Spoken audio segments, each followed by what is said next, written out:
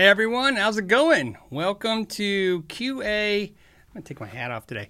QA number 100 and I don't know where we're at. 171. I need to look at the screen. 172. Look at that. So I hope everybody's doing okay. Now, as you could tell from the title screen, I know you guys probably have questions and stuff, but we have some stuff to talk about today. And one of them was I wanted to talk about Guitar Center. So I'm going to show you the pictures. I went to Guitar Center this week. There you go. This is my Guitar Center by my house. If you look there, you can see the row. I know it's the podcast; people can't see this, but if you're listening, there's no guitars. It looks like a wasteland. And the used section is empty of almost all guitars. And there's rows of chairs. Those stools, I should say, are from the lesson rooms because the lesson rooms obviously aren't being used. So anyways, it's pretty much a wasteland. I took some more. Here's another one. And then I took another one. And this in itself wouldn't be so bad. Now, I want to tell you that I was there on a Saturday, and it was relatively busy for that store. It's a smaller guitar store by my house, our Guitar Center. And it was relatively busy. There was purchases being made. There were people ringing up while I was there. I was trying to purchase some, couldn't find anything with the limited selection for sure. But let me go back. Hold on, let's go back to, hey, there's me. And let me go back. And the reason I wanted to share this with you is a couple things. One, you guys, I've got about 4 emails, which isn't a lot, but 4 emails saying, hey, your guys' Guitar Centers are a wasteland too. They're empty. And my buddies, when I showed them these pictures, not only weren't shocked, they were like, that's what my Guitar Center over by my house looks like in where I live in the Phoenix area. Essentially, it looks like Guitar Center's running out of stock. Now, I know they're running these things where you can bring your stuff and trade it in or sell it to them on Saturdays. I've read some controversial things. I've read some positive things about that. Essentially, they're just looking for gear. The reason why I thought I would bring this up is because we are a guitar community, of course, all the way around the world. But here in the States, I know you guys are in every state, and I'm curious to see if your Guitar Center looks like this. Now, Unfreaking Believable says, how is Guitar Center still in debt? ? Actually, believe it or not, this brings the second part of this question. Now, I don't like to start rumors, so I always like to say if it's something I've heard or I'm not really sure, I will always kind of state that so that you guys can take that information accurately. What I'm about to tell you isn't a rumor. It's stuff that I was aware of. Now, during COVID, I had done a bunch of projects with a bunch of companies. And interestingly enough, every company I worked with, and I'm gonna say right now, so you know, it's 5 companies that I worked with, and had nothing to do with YouTube. It was outside of YouTube stuff. I was trying to help. Right, a lot of companies were dealing with a lot of issues, and I was in a position to help some of them, and some of them are friends of mine. And so these are pretty big companies. All 5 companies told me during COVID, independently, not knowing each other, that they were not getting paid by Guitar Center. It was very stressful. We're talking hundreds, sometimes 100,000, sometimes hundreds of thousands, sometimes tens of thousands of dollars. But more importantly, they all seem very stressed with Guitar Center's strategy to pay, which was, they had to send them more product to get payment. And they seemed very stressed. In fact, one of them, again, I don't feel comfortable telling you who the companies are and just telling you that obviously they're all well-known, well-respected brands, okay? One of them had to actually potentially lost a very important loan because of the debt that he wasn't getting paid, and he basically wrote it off. And it was a large sum. Like I said, enough to buy you a really amazing lift-kitted truck with all the features and maybe a trailer to pull. Okay? My point to that is, I don't know. Now, this is the important part. And in the last 30 days or 60 days, I have not had a real intimate conversation with any of them about Guitar Center specifically. This was really tough because I actually wanted to talk about this because of this situation, because one thing I can't do, unfortunately, is I can't tell each other their other's business. So I couldn't tell when they were telling me about Guitar Center's debt, that they weren't getting paid. I couldn't tell each one of them that, oh, yes, another company told me that too. But here on this forum, I could at least let you guys know that there seems to be issues there. So I would imagine that Guitar Center selling through all this inventory is going to help with that debt. Now, again, I'm not here, and we're not here on this channel in this community. We're not trying to pick at the bones of something. We're not willfully wishing bad things for Guitar Center. We're just discussing this because this impacts us. This does. And so there's a couple of things I want to talk about. So obviously, yes, is this a sign of Guitar Center's debt really kind of, and COVID just compounding the issue? Is it a sign that they're just selling out inventory? You got to understand it's hard to restock right now. A lot of companies are restocking. It's probably harder when you are already in some kind of financial distress before. A bankruptcy, of course, would be catastrophic, especially at this time in our industry. So you guys know, I've been saying this for years. I will keep saying this.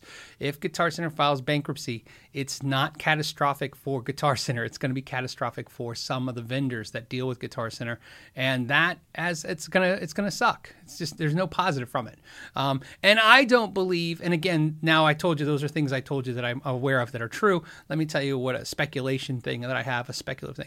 I don't believe that if Guitar Center was to close, first, I don't believe Guitar Center will close. If they were to file bankruptcy, I think they'd reorganize, cut off the stores that are not performing, and kind of shed debt and restructure. That's what I feel would happen. But of course, no one knows. It would be the courts, and of course, that's even if they file bankruptcy. However, speculative speaking, for me, I feel like if Guitar Center was to go under, there wouldn't be a flourishment of mom and pops. In other words, you wouldn't see all of a sudden, the mom and pops, screaming to the rooftops, "Oh, it's amazing! All this business coming through our front door." And the reason I say that is, again, I'm speculating, but let me tell you a story that is true and maybe helps. When Best Buy decided to get into the music industry business, if you guys remember back about 10 years ago, they got in the business and tested it for many years and then finally started opening stores, which we all know were pretty horrible. I mean, everybody's got stories. I have one where I walked in and there was a $2,000 Taylor guitar laying flat on the floor where some kids were in there, like little kids, like toddlers, were put it on the floor and ran out to go find their mom. And you're like, in horror of watching what you're seeing.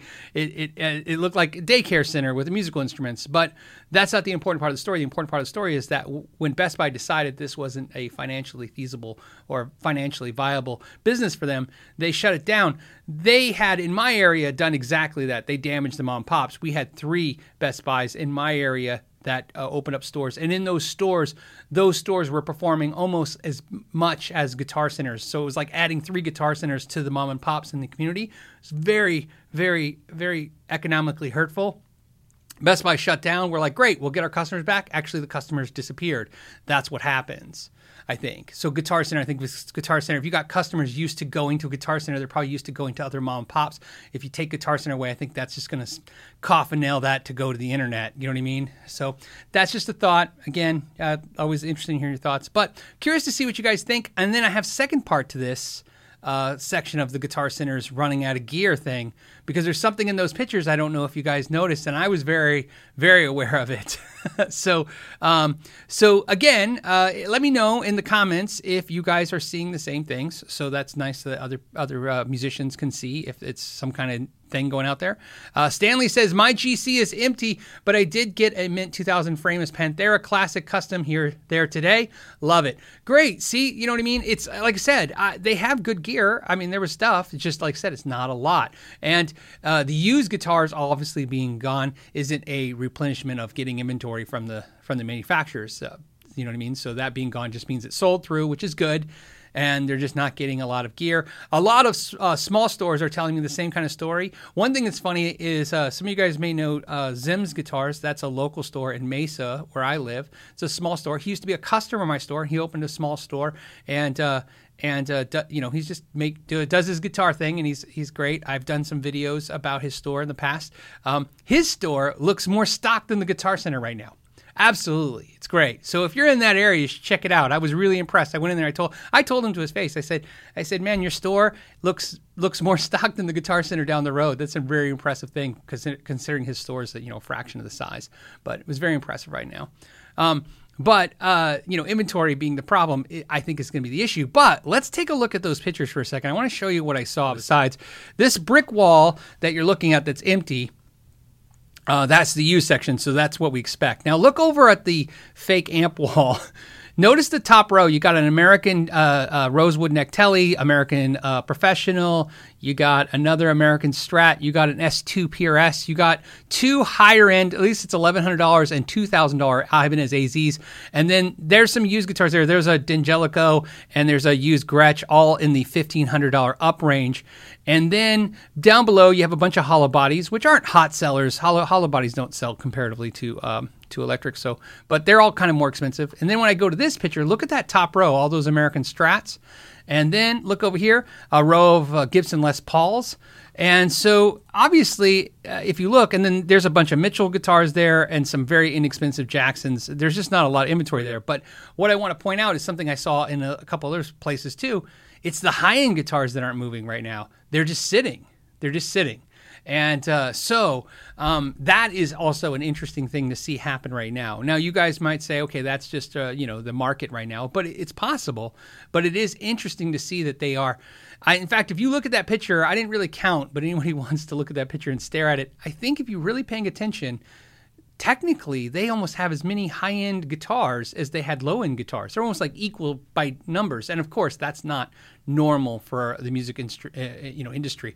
Usually going to see almost 10 to 1, 10 inexpensive guitars for every one expensive. So the fact that they're sitting there on the expensive guitars and missing the inexpensive guitars, that could be also because the inexpensive guitars are coming from China, and we know all the problems with China right now and getting guitars.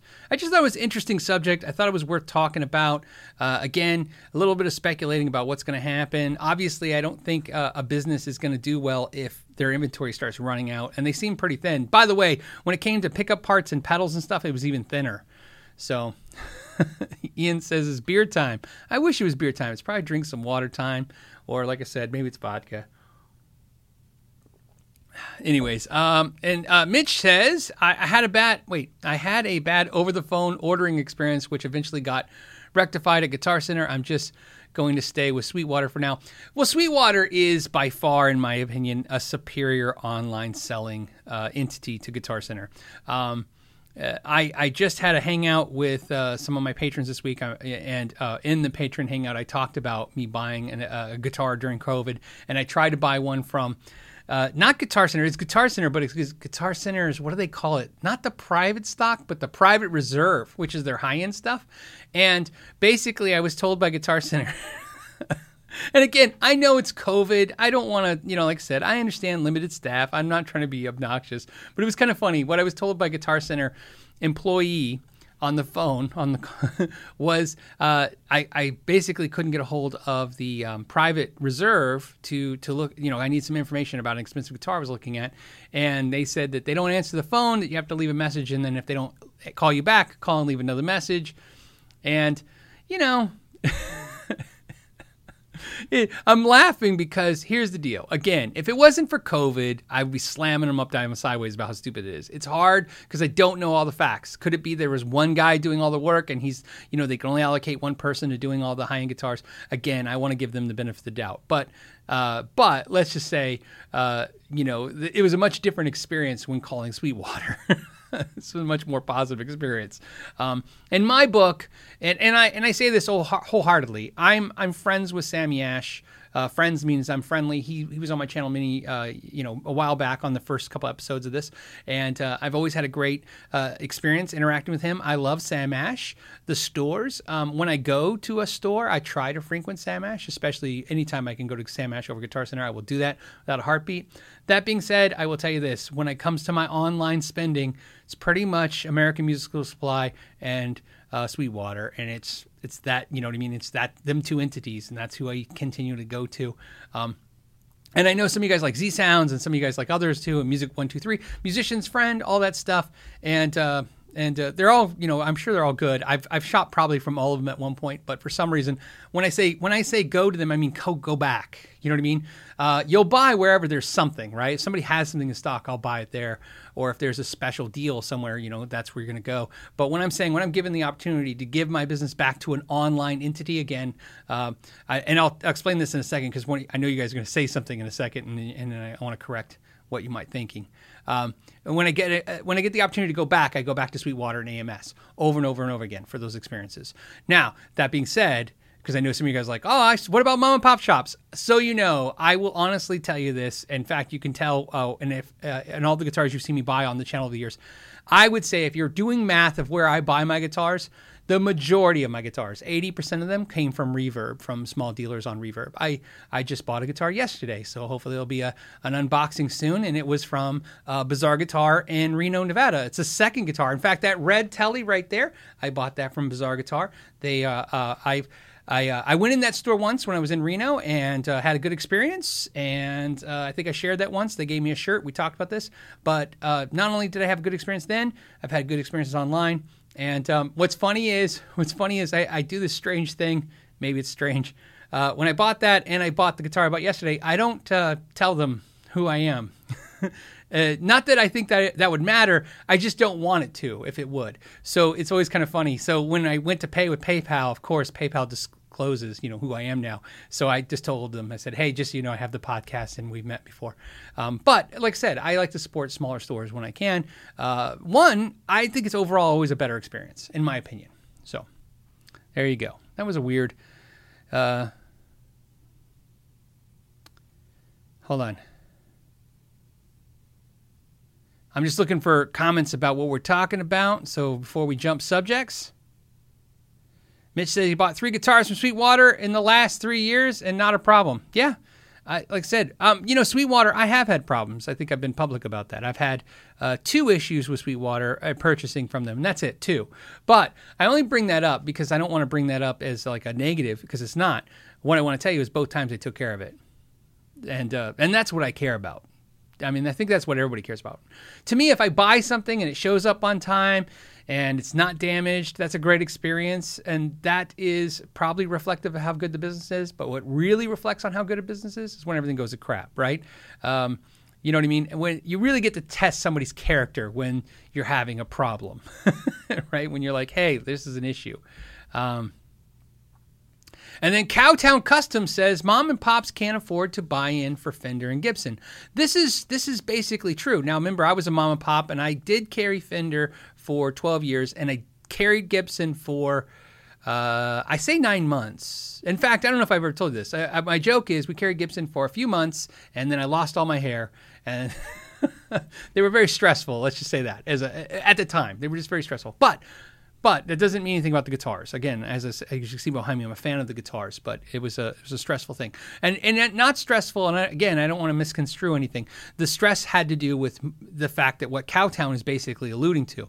For me to carry Fender, for me to carry Gibson, and or any other higher brands like that, it's a financial strain, and it's a lot of your time. You know what I mean? Mental. What do they call it? Mind share. It's a lot of your mind share. You spend a lot of time stressing and worrying about that because they know how to boil you up. In other words, not get you mad, but keep you loaded with inventory. So yeah, but that's why there's great alternatives. And mom and pop in today's day and age. Okay, and I know some mom and pop stores are watching. Again, I'm not going to tell you what to do with your business, but I will tell you something as obviously with 12 years experience of owning the store, and now as a consumer again going into your stores. Let me tell you something I honestly believe wholeheartedly. It used to be that the brands made the store. You walked in a store, you could tell if it was legit by who was on the walls, what was on the walls. You walked in, you saw Ibanez or ESP or Sir or Gibson or whatever, right? High-end brands. If you saw that on the wall, you know what I mean? You saw Marshalls and Mesa Boogies. That was a legitimate store. You knew you were in the right spot. I don't believe that's true anymore. I don't believe brands make a store anymore. I think that basically brands are available everywhere. There is pretty much no major brand that isn't available to our fingertips on our phone. I can buy any brand pretty much with this phone. So it's not about availability anymore. And it doesn't really tell me that you're a really good store by having some nice brands. It just tells me either A, you have some money, or B, you don't have some money. You have some credit. But more importantly, I think what makes stores today is service. And I think having something unique is the key. But I also want to tell you that being unique stuff, although is interesting and it really draws me in when I walk in a store now, it's also scary and you have to pay attention to because a unique item sometimes don't sell. So you gotta balance it. But that's my opinion. And again, I like talking about this because again, you guys, make your comments. Let them see it. It's always neat to see. Floopity Doo says, that's awesome. Floopity Doo says, more mom and pops are offering free setups with guitar purchase. Exactly. It's a service-oriented industry now. It was always before, but I mean, if you want to survive in the internet, the question, of course, that comes up a lot is, do you think mom and pops are going to survive? And here's my joke. I don't know if I've ever told you guys on this show, but I will tell you now. It's a joke, and I like to sell it. When everybody asks me that, conversationally, hey, do you think mom and pop stores will last in the music industry? And I go, hey, there's still one Blockbuster Video in Alaska, okay?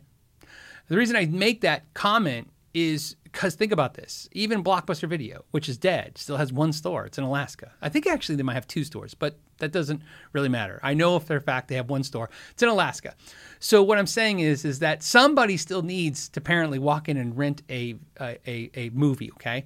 So my point with mom and pops is that no matter how big the internet gets, no matter how fast they can get it shipped to you, no matter how many pictures they take of it and how much they weigh it and how much they truly give you the experience and give you a great customer service experience, there's still going to be a person who wants to tangibly touch things and interact with people and have a positive experience.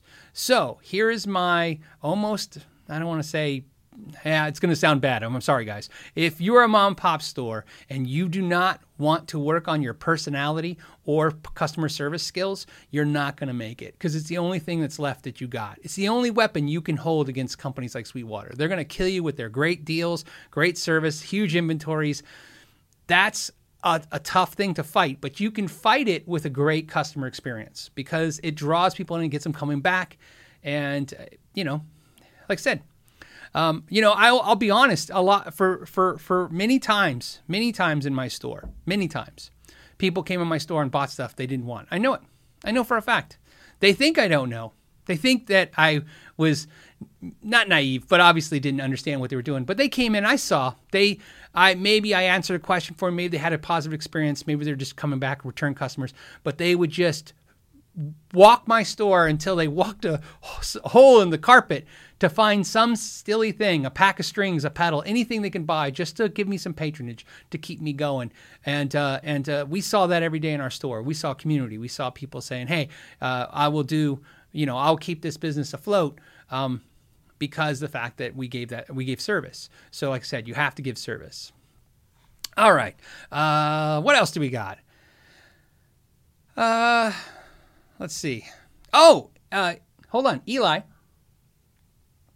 says, hey, Phil, I just bought your Hughes & Kittner Grandmeister 40 Deluxe, and it was delivered today. I'm looking for a cab to pair with it. Would you recommend the 112 or the 212? I would go the 212. So I had, obviously, the Grandmeister 40, and I had the Spirit 200. And I decided that I was only going to keep one. And so I decided to keep the Spirit 200. And I will tell you this, and this is maybe interesting, Eli. I believe the Grandmeister 40 is superior in sounding. It sounds better than this amp. But you guys seen my room with my amps. I have a lot of tube amps, and I was just like, do I really need, two Hughes & Kittner amps, and this will fill some needs for me because I can literally take this. It's super light and it's solid state and I don't have to worry about it. So I went with that way. But that being said, I really, really like the Grandmeister 40. The one thing I will tell you though, is it's it needs a little bit of beef on it because you don't want to drive the bass on those amps. It changes the distortion. Okay. The Hughes & Kittner amps are definitely tweak the knobs amps, and you definitely want to kind of play with it. But I would say a 212 cabinet would probably do better, in my opinion. That's what I enjoyed with it. In fact, the best it ever sounded was through my 412, but I don't think you have to get a 412. But I'm just saying, the bigger the box, this seems like the less you had to drive the low end on the amp, and that really got the amp to get a better, creamier distortion, less fizzy. So, and then Ellen says, Phil, you are right. I have purchased all manner of strange things I didn't quite need because I really like the shop owner. Yeah, like I said, I have to admit, like I said, I'm a different person than I was, a year ago and years before and stuff. And when I say that, I mean, I've learned to kind of, through you guys, through these live shows, to be more open about things, and stuff like that used to embarrass me. The idea that I was some kind of charity to people really bugged me and maybe even made me stressed at night. You know, like, do people really viably care about what I'm doing as a business, or is this just like a charity thing for people? And now I realize through the same community we built here that it's really just about people trying to support people.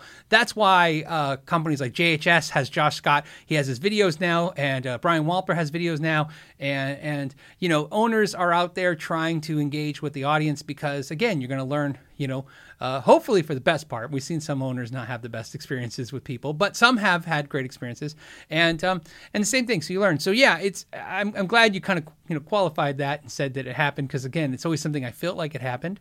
And then David says, I have 2 streams going on. Let me check. That's very possible because YouTube keeps duplicating my stream, and I'm not sure what it is. Let's double.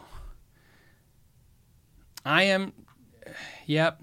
So let me kill. I don't even know if it's going to let me. Hold on a second. Give me a second. Technical difficulties as they were.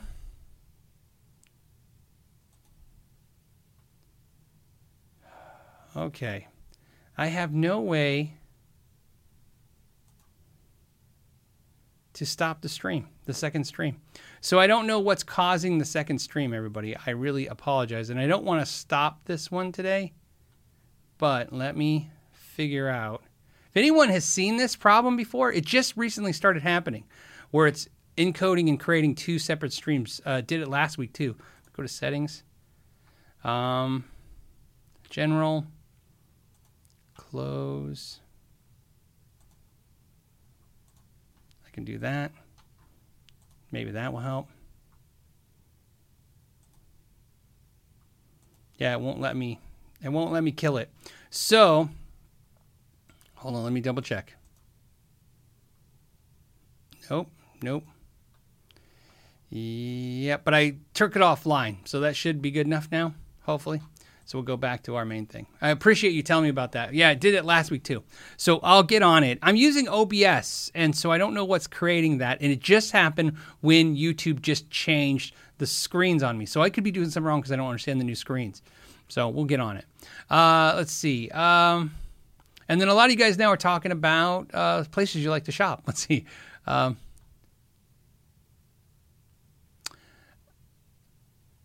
Okay. Hold on a second.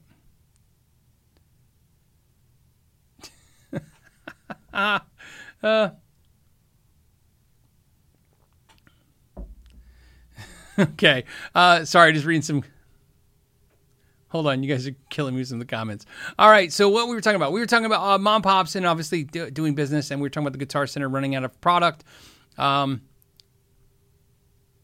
Randall Vandegrift says, Guitar Center has never done me wrong. They have done me so good with used gear I bought. I love them. Yeah, overall, my experiences with Guitar Center have been very positive. In fact, the guys at the one that I go to are very cool. In fact, every time I go in there, they always say hi, which is nice.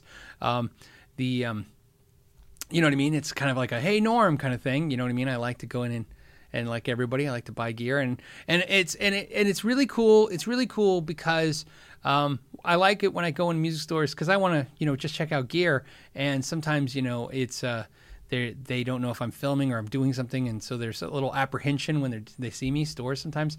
But no, there was very positive. Like I said, overall very positive. Sean Brooks says, Phil, all our mom and pop shops just have imports.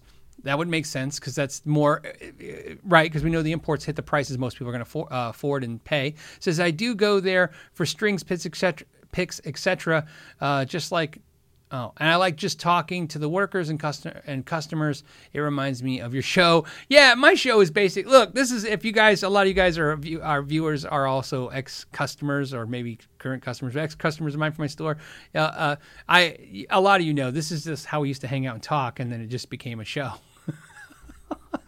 Became a live show. This was like when you'd walk in our store and then, we would just be talking. So yeah, that's what I love about this stuff.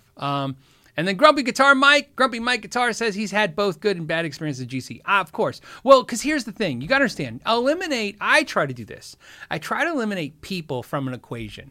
And I try. When I say try, I try. I'm not perfect. I'm super fallible like anybody else. I get upset just like anybody else. I say stupid things just like anybody else. And all those things apply. But what I mean is this. There's when I have an experience, whether it's good or bad, I generally look at that as the person. I'm having a person-to-person experience. So for instance, there's a difference between when I get upset about, let's say, a policy and a person, okay? So a policy, or sometimes you can tell the employees, the staff, are basically being disseminated information from somebody higher up in the company, and that information is what's irritating you. Then I focus my issues with the company. But a lot of times when you have a bad experience, people go, oh, I had a bad experience at Guitar Center. You might have had a bad employee, right? You know what I mean? I think I've talked about this maybe. I said, I had my most horrific experiences at Guitar Center, which I've talked about on the show, are the fact that I've been to 3 separate Guitar Centers, and 3 times 3 different managers reprimanded employees in front of me while I was in the store, and I have an issue with that. And so I wrote Guitar Center letters. They never responded to any of my letters. I even sent 2, so you guys know. I sent one as a average Joe customer, like, hey, I had this experience. I really didn't appreciate it. And, hey, maybe you should pull your managers offline and teach them that if they're going to reprimand employees, they should take them off the floor. As a customer, I don't want to see an employee get reprimanded, especially in 2 of those 3 cases, they were being reprimanded basically for me being the customers, right? They were doing something, they were interacting with us, and they were supposed to be doing something else, like, I don't know, cleaning or something, and there was something upset about the manager. So anyways, and then the second I sent an email saying, hey, I have this channel and we talk, and you know what I mean? Not really like, trying to put any weight on that, but just letting them know that this is something we discussed, and I would love to have an opportunity to tell my audience why maybe I'm misunderstanding this, or you know what I mean? And they went dark on that. They ghosted me. I never got any responses. And I don't know if it's because it gets buried in a ton of emails. I don't have any direct contacts with Guitar Center. My only contact at Guitar Center, they had a marketing guy reach out to me once, and it was I had a pleasant experience. And then he basically told me that the Guitar Center is kind of old and outdated, and he left. So, anyways, and then Desert Doug, I got a feeling you live close to me, Desert Doug. He says, Desert Doug says, which mom and pop did you shop in Tucson? In Tucson, when I was a kid, I used to go to Sticks and Strings because I used to live on Broadway in Harrison, so that was the store right next to me. So that's where I went there. So that was the store I went to. Most of the stores I went to, like Guitars, etc., and all that stuff, they're gone. They're all closed. All the stores. In fact, my first real guitar, my high-end guitar, that I bought, high-end being my graduation present from high school, that store's gone. Most stores gone. I have never purchased anything from Rainbow Guitars down in Tucson. But I tried. The great store, great inventory, and for the most part, the employees are pretty cool. They were a lot different store when I was younger. When I got my graduation present, I should say what happened was my parents or my mom gave me money, and family gave me money, and I had this money, and I'm 17 and I had a wad. I don't know if I ever told the story. I'll tell it real fast. It's because it's embarrassingly odd. So I was given a wad of cash for graduating. And so what I did was I took this wad of cash and I went to Rainbow Guitars and I decided I was buying a Marshall because that was the coolest thing I could do with a wad of cash. And so I went into the store and there was a Marshall. I remember it was one of the blue anniversary ones with the gold Marshall logo, and it was a head and cabinet. And I go, okay, there it is. And I looked at the price tag. This is like literally out of one of these like TV shows. I look at the price tag, wad of cash in my pants. I just need to hand this money to somebody in this store. And so the salesman comes up and I'm standing there. I can't touch it because you couldn't touch stuff. And he's like, can I help you? And I said, yeah. Now remember, I'm 17. I don't know to tell him that I have a wad of cash. I just go, yeah, I want that Marshall. And he's like, yeah, well, we don't like people to buy stuff unless they try it first. And I go, oh, okay, I'll try it. And he goes, well, it's kind of loud. So the only way we like you to try it is if you come in on Mondays when we're closed and make an appointment. And I'm like, okay, I'll do that. And he's like, yeah, we're kind of full on Monday. So this is a true horrible story. I went to Sticks and Strings and bought a crate half stack for the same price as a Marshall. And actually, no, I got 2 cabinets and a head. Cost about the same. So back in the day, if you remember me rocking that crate stealth stack, that was because Rainbow wouldn't take my money to buy an amp. What's funny is I did tell, I think the manager, I don't know if he's still the current manager, but a couple years ago, I met one of the managers at Rainbow at the NAMM show from my Fender rep, and I told him that story, and he goes, "Oh, that sounds like us." But since then, I've had no problems trying to shop for them. I just didn't, every time I went in, if I'm down in Tucson, I pop in. I just haven't found the thing to buy yet. But so yeah, that was a different time, right, guys? You guys remember those days when the salesman wouldn't take your money at the guitar stores and kick you out? In fact, I'm on a tirade, so I'm just going to go because it's good. Behind me, right here, and pointing right now at an Ibanez Floral Gem, 1999. That's a 1999 Floral Gem. That gem has a very interesting and crazy story, and it goes like this. I decided in 1999, that's when my son was born, that I was going to get an Ibanez Gem. Because, in my mind, I was convinced that once we have a child, I am poor. I think I've talked about this before. I will be poor forever, paying for diapers, and I will never have joy in my life again when it comes to anything that I want to do. It's all going to be about the family. It's you're mentally in a different place when you have your firstborn kid. So, I tell my wife, I need to go buy a Gem. At the time, they were $1,000. That guitar was literally $999.99. So I went to my local store. It's called Bazaar Guitar. Now, so since this story, I want to tell you that I've become friends with the owner. He's since passed away. He was a very interesting and nice person to me. Some people have interesting stories about him. I only have pleasant ones. So to Bob at Bazaar, he was always positive and very helpful to me when I was a store owner. So I want to say that. But I want to tell you what happened to the store. So I went into the store in 99 with my wife, $1,000 in my pocket. I promised her to take her to lunch as soon as I buy this guitar. It's going to be very exciting day. I walked in the store. The clerk was helping some customers, very helpful. And the store had signs everywhere. Do not touch. Right. Literally, not lightly, like obnoxiously, do not touch. So I'm like, okay, that's it. I'm pointing at it going like, that's it. So my wife is like waiting. I'm waiting. Now, while I'm waiting, they have guitars on stands on the floors. They're like the used cheap guitars, right? And there's this Washburn bass for like $125. And my buddy Jim just mentioned to me that he was going to get into bass. And I'm like, I look at my wife and I go, I should get Jim that bass. And she goes, yeah. And I go, yeah. And then I'll teach him bass. And she goes, okay. So I pick it up and I start doing my slap stuff on it, right? And I'm sitting there. The employee stops helping the customers, comes around the counter, walks up, pulls it out of my hands and goes, yeah, I don't know if you can read, but it's don't touch. Please ask for before handling. And I said, oh, yeah, my bad, man. I'm sorry. I just figured because it's inexpensive. I'm like, I want to get this too. I want to get the guitar and this bass. And then he walked away. And then my wife goes, okay, let's go to lunch. And I go, oh, no, I got to get the guitar. And my wife's like, oh, no, you're not getting the guitar here. And I'm like, no, they have it. She's like, it's not happening. And then she left. So I, of course, followed her because I've been married now for 22 years. I'm a smart man when it comes to my wife. So I left. Now, here's why the story's funny. I never got a floral gem. My life was never complete, apparently. And maybe 8 years ago. 8 years ago, I met a good friend, Joe. He's been on my channel. You guys know Joe. Joe and I were hanging out, and he showed me his gem. And I said, oh, man, I always wanted a floral gem. And he's like, yeah, my parents bought it for me. It was cool. He goes, I don't play it. It's not really, not my thing anymore. And he goes, but they bought it for me back in 99 at the Bazaar Guitar. And then since then, we asked and we found out they basically only had that one. So I bought that gem from Joe. So that's the gem that apparently was meant to be mine. That was hopefully not the long, boring story it sounded like I was telling you guys. But, yeah, Ellen says, happy wife, happy life. Yeah, you know what it is. Like I've said, my wife doesn't seem to care what I spend, but she's sure. Here's the thing. I can't handle, my wife can be mad all day. I think I'm okay with it. I don't handle her disappointment very well.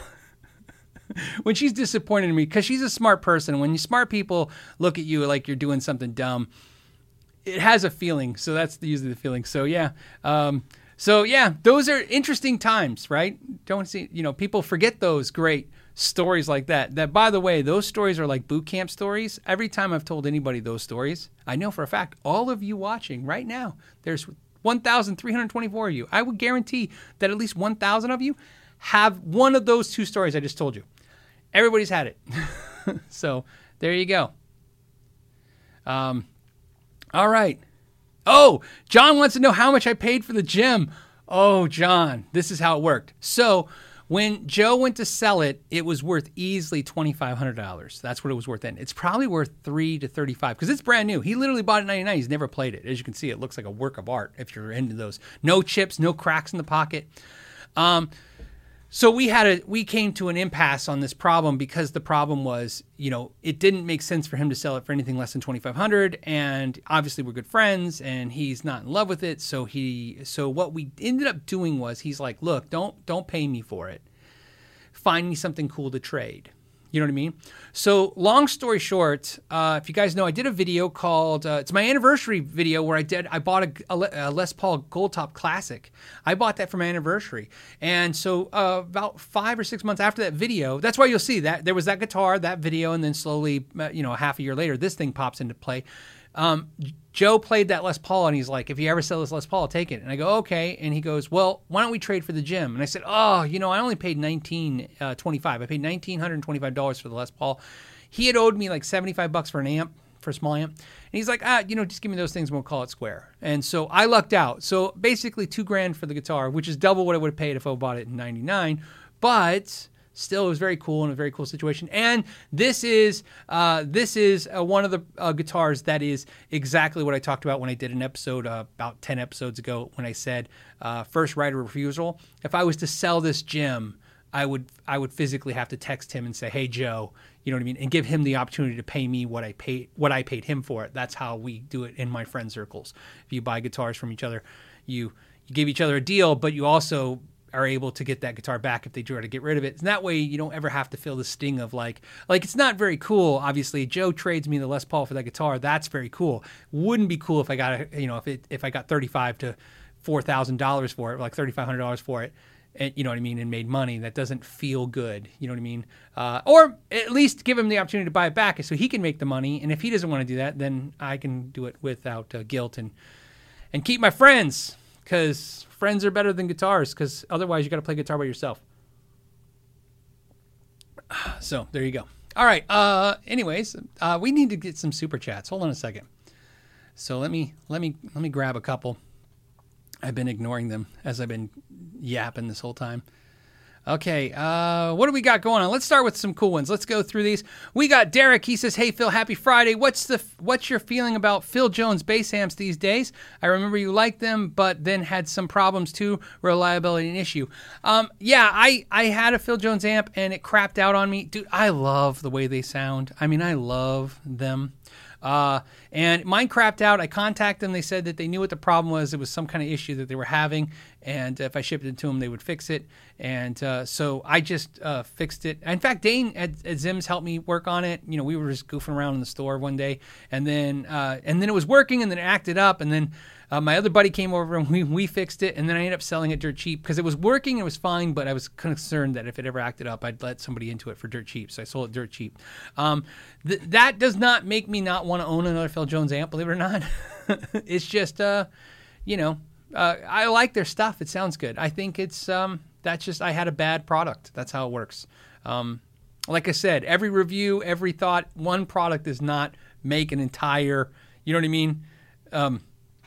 Product line, you know what I mean? So our company, so one bad experience. I've had 2 positive experiences with Phil Jones past. That was my 3rd Phil Jones amp I've used, and the other 2 have worked fine and great. They're really expensive for what they are, but the only negative, and I will say this, the only negative I will say if you're thinking about getting a Phil Jones amp is like Bose, in my opinion, and like Bose speakers to me, they sound really good for their size, but they don't sound better than things that are bigger. And so what I mean by that is, yeah, it's great to have a little briefcase Phil Jones amp that you can take to a small gig, but technically like an affordable 112 bass combo does the same volume.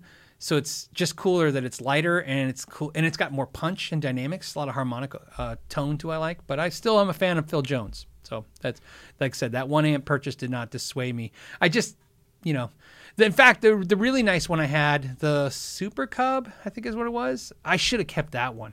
I don't know why I got rid of that. I got rid of that one because I was like, oh, this one's a little lighter. I don't really need the extra wattage. So Matt says, I sent you an email yesterday. Hopefully you get a chance to read it and respond. Too much info to fit into a character space. A lot of cheers. Happy Friday. Matt, I'll tell you what I'll do. I'll look for it, buddy. I've been hitting some emails this week. I know there's a bunch that I haven't got, but I tagged some that I can try to get to. Just depends on my week. As you guys saw, I didn't even really get the 2 videos that were supposed to be out. I didn't finish editing them. So that's how the week went. Okay, EM says, hi, first time here. Hey, thank you for joining us, I guess is what I should say. Is that what I should say? We should have a thing for newcomers, like, welcome to the club. It says, longtime subscriber, what do you think about Ovation guitars, acoustics especially? Would you recommend one? Thanks. Me personally, the 2 things about Ovation I need to point out. One, they used to do these cool skid pads, these rubber pads on the bottom of them, and they're harder to find those pads now, and some of them may still have them, but with that thing, I love it. Other than that, it slides off my lap because I'm a chunky guy with a big round belly, and the belly slides the stupid guitar off.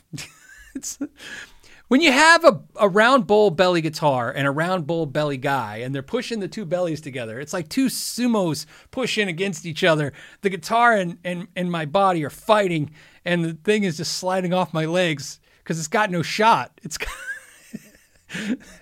the beer belly wins. So on a positive note, I'm off the COVID diet. If you guys don't know what the COVID diet is, that's where you eat as much stupid crap as possible. I think I told everybody on my patrons. I already told them. I said that I probably ate more fried chicken during COVID than I've eaten my whole life. For something about a comfort food just feels good, but I've been being hay for the last 2 weeks and it seems to be paying dividends.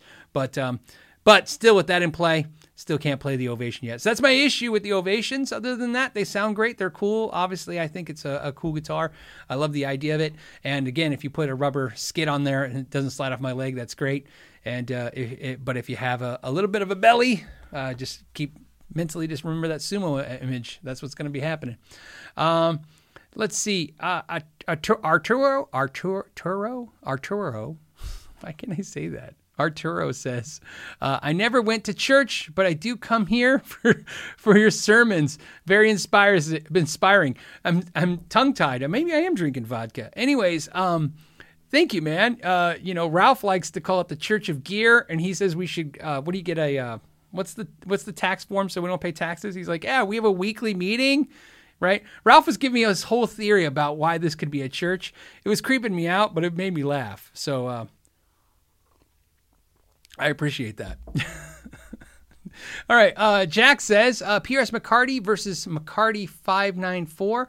Why would someone buy one versus the other? Well, for me, the 594, they talk about the scale length. For me, it's that neck is really, really different. That vintage carved neck, that McCarty 594 neck.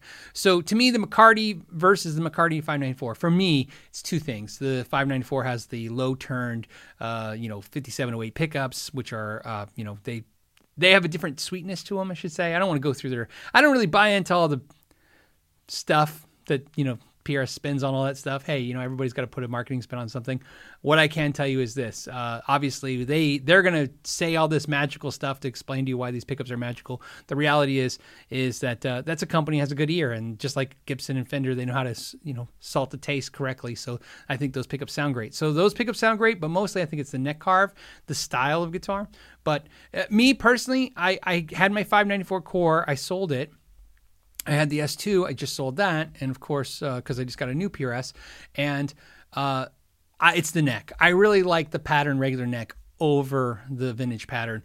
That's just for me. It's just my thing. And it's not because I don't like thick necks. It's just, I don't know. I just like the pattern. So to answer you, for me, I would pick the McCarty just to get the neck profile versus the 594. And I like the 594. In fact, I wish they would offer 594 with the regular pattern regular neck. Miguel says, how do you keep track of so many guitars?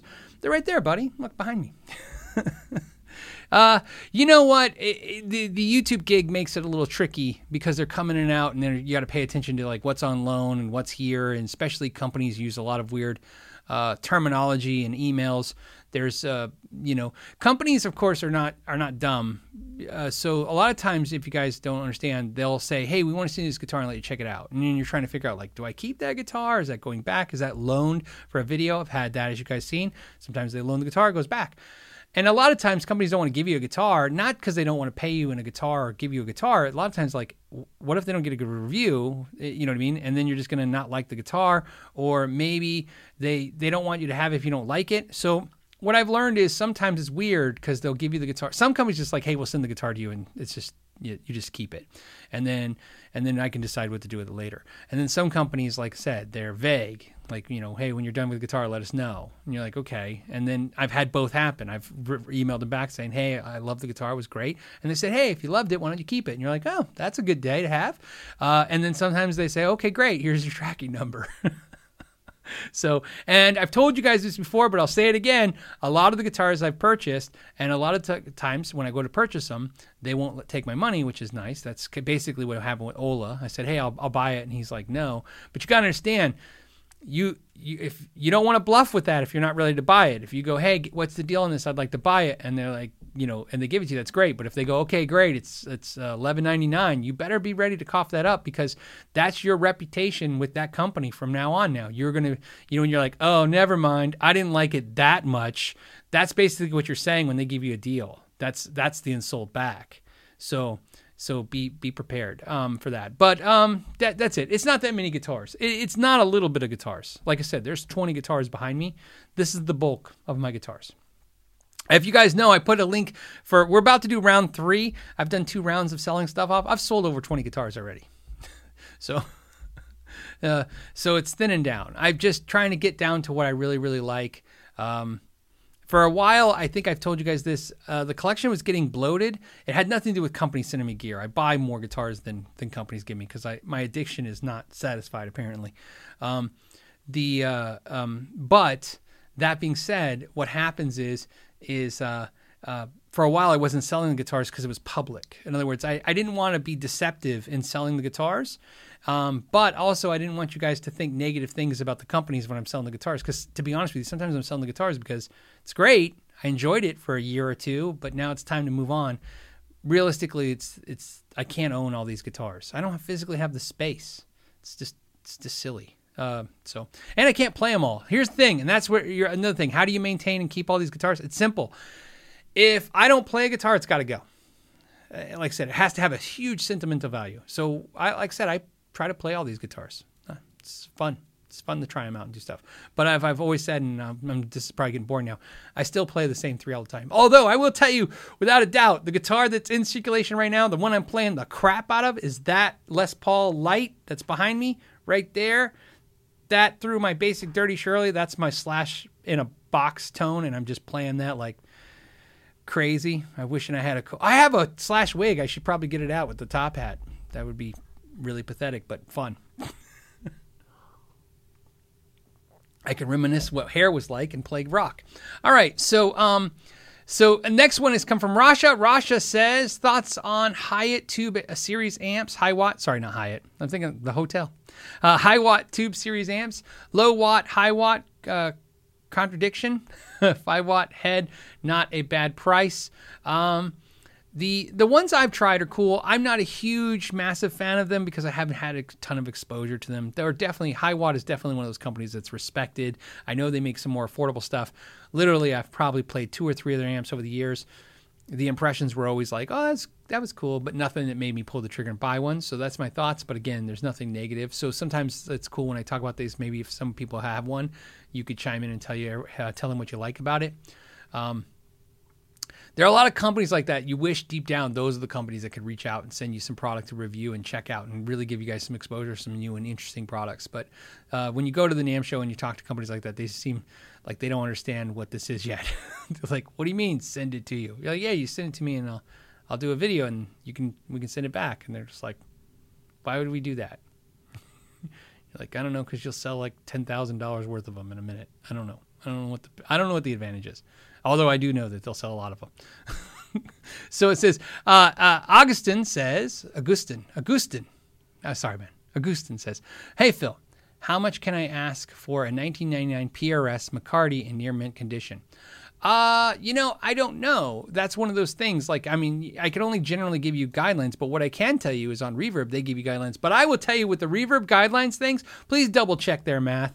Their math is crazy sometimes. So if you guys go into Reverb now and you set up an auction to sell something, and it'll give you a range of things it thinks you should sell it for. So it'd be like $75. You're like, oh, okay. And then I looked online and like everyone was selling for $200. And I'm like, oh, I thought $75 seemed cheap. I'm like, well, I guess Reverb really wanted me to sell this like fast and quick for cheap. And then sometimes it actually told me it was telling me to put it at like $1,800 or something. My Nags, it was priced in the Nags at $2,500, and I kept thinking the Nags price should be $2,000. So I put it to $2,500 is what I thought would be smart, and it's not moving. It's been all week and there's no movement on it, it takes a while to sell a guitar that expensive, but I had to take it down to $2,000. So what I can tell you, that's a great idea if you're trying to sell something. Now, look, when you're trying to sell something like a 99 PRS, keep in mind, this is what I want to remind you. Everybody now that's selling gear, this is my best advice when it comes to selling gear, especially used gear. If it is something that is not made anymore, right? Like, or it's nostalgic, or it's old, or it's something that's not readily available. And if you go on Reverb and there's not 10 other people selling the same thing as you, always price it as high as you possibly think somebody will pay for it, and wait to see with the offer button open, because you never know, right?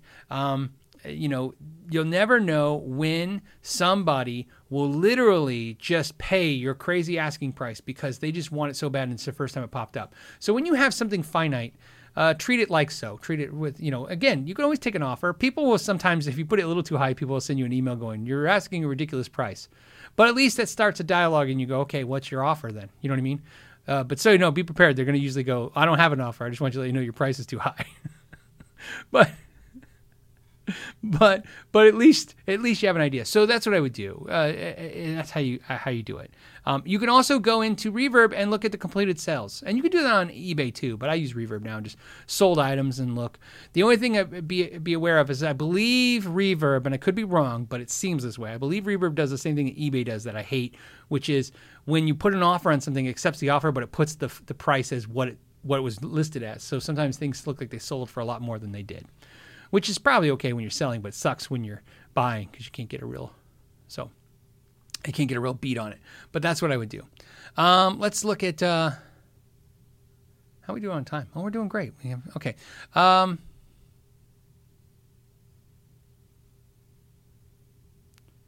on. I'm just looking for a question mark first. Ian says COVID diet equals beer time. Well, yeah, that too. That's what I said. It's like I normally don't have fried chicken, beer, and cheesecake, but it's horrible, right? It's a horrible thing. But apparently, what was nice was I read that apparently that's a thing. That it's normal for people when they're locked up and things aren't going great to go to comfort foods and eat crap and stuff. And like I said, to be honest with you, I was doing it like not everybody. I have some friends that lost weight. Like I said, Ralph lost weight. The Tone King, I think, has lost weight, is what he told me when I was talking to him last, during COVID. So some people have lost weight. Good for them. Me, I just threw on a few pounds and sat around and wasn't feeling too good. But I didn't know what else to do. It's, here's the thing, and I'm not trying to make excuses, although I'm making excuses. So, I was doing great up until COVID. I had a gym membership, which is now closed because of COVID. And again, I don't want to make my problems sound like they're that big of a deal when they're not. And before you go, hey, Phil, go outside, just remember it's 115 during the day and 103 at night. It's not the funnest thing to go out and experience when you go outside. So now, some people do it. That's because they're like, they probably care more about their health than I do, apparently. Because apparently I'm like, it's temperament between me sweating to death and caring about my health. So I just had to figure out how to exercise in the house. And then also, like I said, I just, ditched the comfort food stuff. So it's working. It's good. Like I said, we'll see how it goes. TDH Nashville says I dropped 10 pounds from my belly to my butt. Yeah, I lost 10 pounds. Am I at 10 pounds? I am. I lost 10 pounds so far. But that's not really impressive because I think I gained 15. So I gotta lose, well, not quite. I gotta lose almost like 13, 14 pounds to get back to where I was before COVID and then keep going. Don't eat fried chicken, kids. All right, let's see. Oh, crap. Let's see. Christopher says, I gained 20 pounds, but I needed it. Well, hey, my son gained weight during this. That's something. Let me tell you, my son's 6 foot. I'm 6 foot. My son's 6 foot. My son is 6 foot. He's usually 125 to, when he's pushing it, 130 pounds. He is now 140 pounds. I know that's like a skinny beanstalk, but I mean, that tells you something. My son was able to put on 15, 20 pounds during COVID, and he's thin as a rail always. And it was, I think for him, it was in fact, I can tell you that's where I was putting on weight too, is because he was constantly, because, you couldn't, you're cooking, but also you're going out to grab, DoorDash or whatever, And so my son, he would go get the food and bring it in. So he'd go to like the worst places and bring back that food. God bless him for that, but also, not.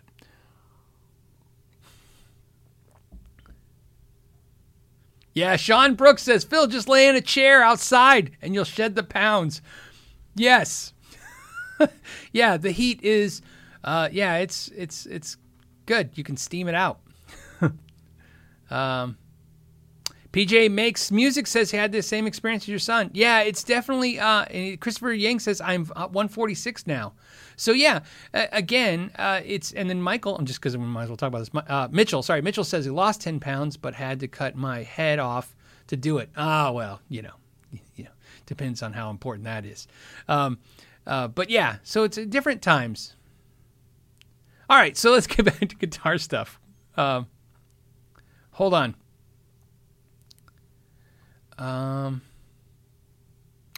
Wanna Beetle. Hey, Wanna Beetle, how's it going? Wanna Beetle says, what is the good remedy for a loose trim bar on a Strat with a push-in arm? My own arms fall off like my old He-Man action figures too. Nice.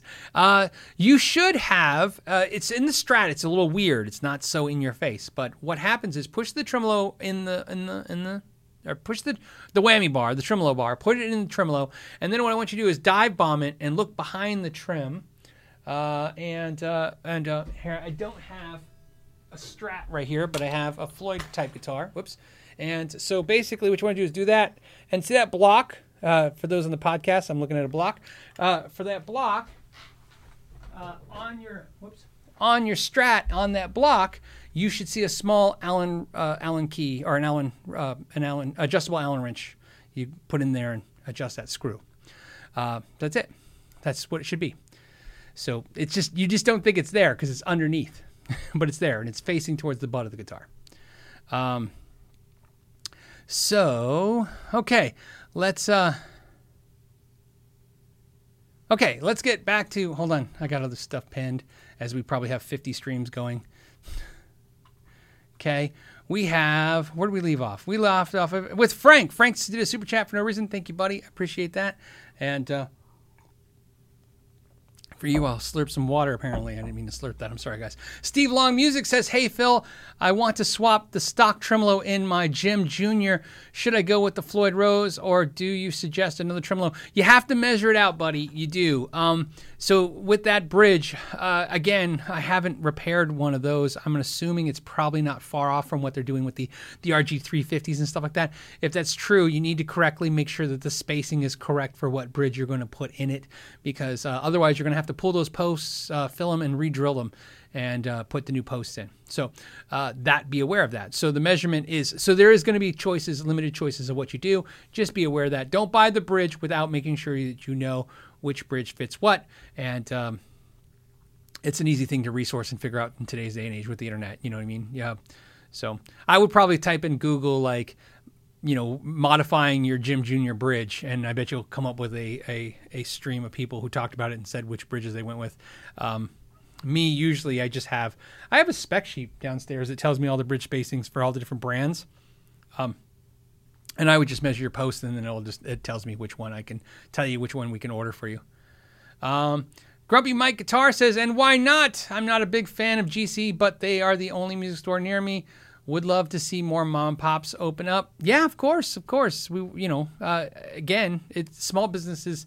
Definitely, the backbone of most economies, not only the United States, but other countries too. And a lot of other countries don't understand Guitar Center. Guitar Center is a very specific thing to us here in the States. In most countries, obviously Canada has Long and McQuaid. There's other equivalents. I'm not saying that, but it's really like Guitar Center is really like the 10,000 pound gorilla in this industry. So it's weird that they're not like this, huge flourishing company. It's weird. It's always a weird thing. See, Andy Adams says, Phil McKnight, let's talk the Great Guitar Build-Off. Been announced unofficial contest, so I purchased a kit, picked a local kids music program. Awesome, man. That's great. My video is not done, of course. So, but like I said, I have a theme for mine, and that's what I'm doing mine. I think that's what everybody's doing, is they're picking a theme and going with it. I think that's what it's about, is seeing what you can come up with. I have again, this is what the thing about the build-off thing that's tough is I've done these events, and it's not what the build-off is, but I've done these events, and what I've learned from doing things like this is I wish I would have spoke up more when they were talking about this in the beginning. I didn't realize they had never really done something like this, and maybe I could have helped. And at the time, maybe I didn't even know I could help. But what I was going to say was, it was probably a better idea to do this thing and then announce it, because remember, it doesn't have to be in real time. Remember, we can release content as we want. So literally, they could have had us all do it, and then when we were all done, told Ben and the guys, hey, we're all done, and then they go, okay, it starts on the 1st, and then we all basically tell you guys it's happening and start releasing the footage and talking about it. So it's kind of like we're all playing catch up right now. So that's kind of how I'm stuck. I feel bad because everybody's doing some good stuff. Texas Toast, Brad, Guns and Guitars are all releasing cool content. The problem is one, I don't really release part content. That's not something I normally do. And if I do, here's the thing. This is where I have to take what I know versus what I'm trying to put it. How do I put this?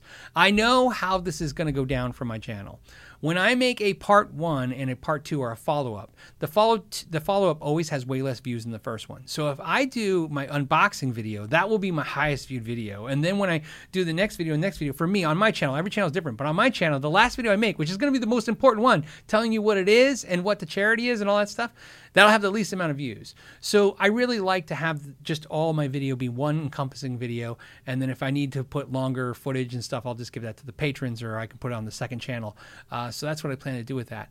But I hate that because deep down I see all these other smaller channels doing some great stuff. I shouldn't call them small channels, but you understand, unofficial people like you doing the thing, and I'm like, man, I want to be part of that community doing stuff too. Like, this is what I did today, and this is what I did today. But like I said, I don't know how to release that because I think part of the thing for me is I don't want anybody to know what I'm doing until it's done, especially since I think I'm excited what I'm doing. I'm again, this has got to be for me too. So I'm doing something I've never done before, a theme I've never done before.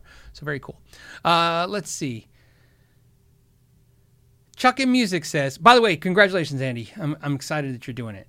Chuck in Music says, my Guitar Center was not that bad, but they were a little low. I ended up selling 3 guitars there and bought a PRS CE24 for $1,300. That's a good price, even used or new. That's good. Used is great. Used is a good price. New is, of course, an amazing price.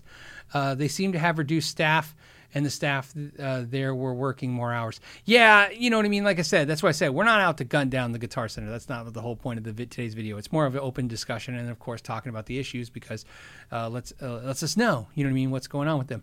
So I'm curious. I'm curious to see, you know what I mean, how this works out for them. This is a weird time for everybody, and and let's be very clear, there's a lot of businesses that were in some kind of sort of distress before COVID, and Guitar Center was definitely one of those businesses that seemed like they're in a lot of stress. I gotta say seemed because, there's the outside forces say Guitar Center's not doing well. When you talk to Guitar Center, they're doing great. So obviously there's no agreement on how Guitar Center's doing, but regardless of that, there's still this opinion that says that they're not doing so great. And COVID, we know, they're not doing great from COVID because a lot of places are not doing great from COVID. Joseph says, Phil, did you go down to the basement while at Bizarre Guitar? I did. And legend has it there was all this good stuff. You know what? So when I went to Bizarre Guitar, this was, I want to say 2018, so it was 2 years ago. What happened was my father-in-law is a superintendent for an electrical company. So at that time, he worked in Reno for I want to say Facebook. Maybe it was Amazon. Then went to New Mexico for, I think that was Facebook. And so he moves around. He's on, contract. He runs big projects. So when they were living in Reno, we went to visit them for Christmas, and I was there for 1 week. And I thought, hey, there's that Bizarre guitar here, so I should go check it out. And so I went there with my son, and while walking the store, one of the employees said, hey, I know you. You're on YouTube. And I'm like, yeah. And they said, you're Henning Polly. And I said, no. No, I'm just kidding. They didn't say that. And they said, man, you've gained weight. No, they no, they said, hey, you're Phil McKnight. And I said, yeah. And they were very nice and pleasant. We had a little chat, and I bought a pedal from them. In fact, I bought my 63 Reverb pedal from them. And then when I was about to go, they're like, hey, you want to see the secret? It's not secret, but the basement. I said, yeah. So they took me down to the basement. I met the owner. He was very nice. Everybody was very pleasant. I heard stories about how they used to build Jackson guitars down there when Jackson had to move like their equipment down there. They told me those really cool stories. I took some probably phone video of it. And then I got to see like the 59 Les Paul and check out some of the cool guitars, and it was really cool, right? It's definitely like half the stuff was like really cool that you could probably afford if you saved your pennies, and then some of the stuff was like, yeah, I'd rather have a 4-wheel drive, you know what I mean? So, but it was cool. Greg says, hey Phil, cheers, happy Friday! I got my new Reverend Monterey 390, awesome. I love the bass. I love the bass roll off. Can I mod other guitars to have it? Have you done? Have you seen it? No, but I'm familiar with what you're talking about. And yes, you can do that. In fact, there are certain companies you can. I'd have to look at specifically what they're doing. So some circuits are active. I'd have to know if it was an active or passive. I've never looked at that. But what I can tell you is the great thing about guitar stuff is if one company does it, anyone can do it, because it's very rare that companies are specifically designing things specific to their instruments. Now, that being said, I don't want to get thrown on the bus because somebody's like, no, Reverend totally makes their own circuits. I mean, obviously, some companies have either make their own circuits or design stuff. That's an active circuit. If it's not an and even an active circuit can be duplicated. But when it comes to all the passive stuff, all that can be reverse engineered. You just look inside there and see which potentiometers, which capacitors, which resistors, what are they putting in place, how are they doing it. It gets a little trickier sometimes with Fender because Fender's so big that they can order custom components, but even the components can be duplicated. So what I'm basically saying to you is that if it can't be specifically copied to detail, in other words, get that exact part, you could probably get so damn close because, again, it's not like some fields where, I guess what I'm trying to say is it's not like Intel and they do a $30 million clean room to make a product, and there's no way the average guy can do that. I mean, most of the components in all these guitars are readily available now, and if not, I mean, you could figure out how they're doing it. So that would be my guess on that. I'd have to look. I will look. I will look because I'm curious now that I know. Okay. Hold on. Good time to drink water while I'm reading. All right, we have Benjamin did the tip jar. Thank you, man. I appreciate that. Jeff Parker says tip jar again. Or he said tip jar, but don't know why. You're always spending my money. I got my KYG hat. They are awesome hats. Ordered Spark amp, and but says not shipping till September. Ooh, okay, that's good to know. So they were like Johnny on the spot. So I got the vibe. I haven't been in communication with the Spark guys since the time where you guys, if you saw the video where I said I put, hey, I reached out and told them what you guys seemed upset that they weren't shipping, and then they gave me a response. Chris is the guy I deal at Spark at Positive Grid. But when I did the shout out, I didn't specifically do it, but when somebody asked me if I really liked it, and I still, like I said, it's over there, right there on my desk, and I'm still using it every day, and I like it. A ton of you guys were like, I bought one too, and I was like, oh crap, I guess I sold a bunch on, not saying accident, just again, I wasn't trying to, promote. I don't want to not promote. You understand what I'm trying to say? I didn't want to, cause a surge, although I guess that's good for them. But so I guess they've been promoting really hard. So maybe they're out. So keep in mind. But September is only like a month away. So I guess that's okay. I know I saw something. So, probably because I did the review of them and probably because we've talked about them, they come in my Instagram feed, or maybe they're just in everybody's Instagram feed. And I keep seeing their little things. So like only so much time left on the pre-orders, and then the price goes up. What I will tell you about the amp is this. They have fulfilled enough of the orders that I feel pretty confident saying that if you order one, you're pretty much going to get it. Although I can't guarantee anything. Like I said, don't work for them. so I can't tell you that. But I'm telling you what I've seen. I mean, I've seen enough of you guys. It seems like, and everybody who's thrown a fit to get their money back, who's told me, by the way, I've had a ton of people email me going, "Hey Phil, I was unhappy and I asked for my money back." I've always answered those emails saying, "Hey, did you get your money back?" And every time they're like, "Yes." And I go, "Okay, great," because I don't want to hear that they're keeping people's money. So, but I will tell you this: if you're gonna get one, if you're thinking about getting one, I'd get it when it's not $300 because it's cool. But it's cooler when it's $225 or whatever.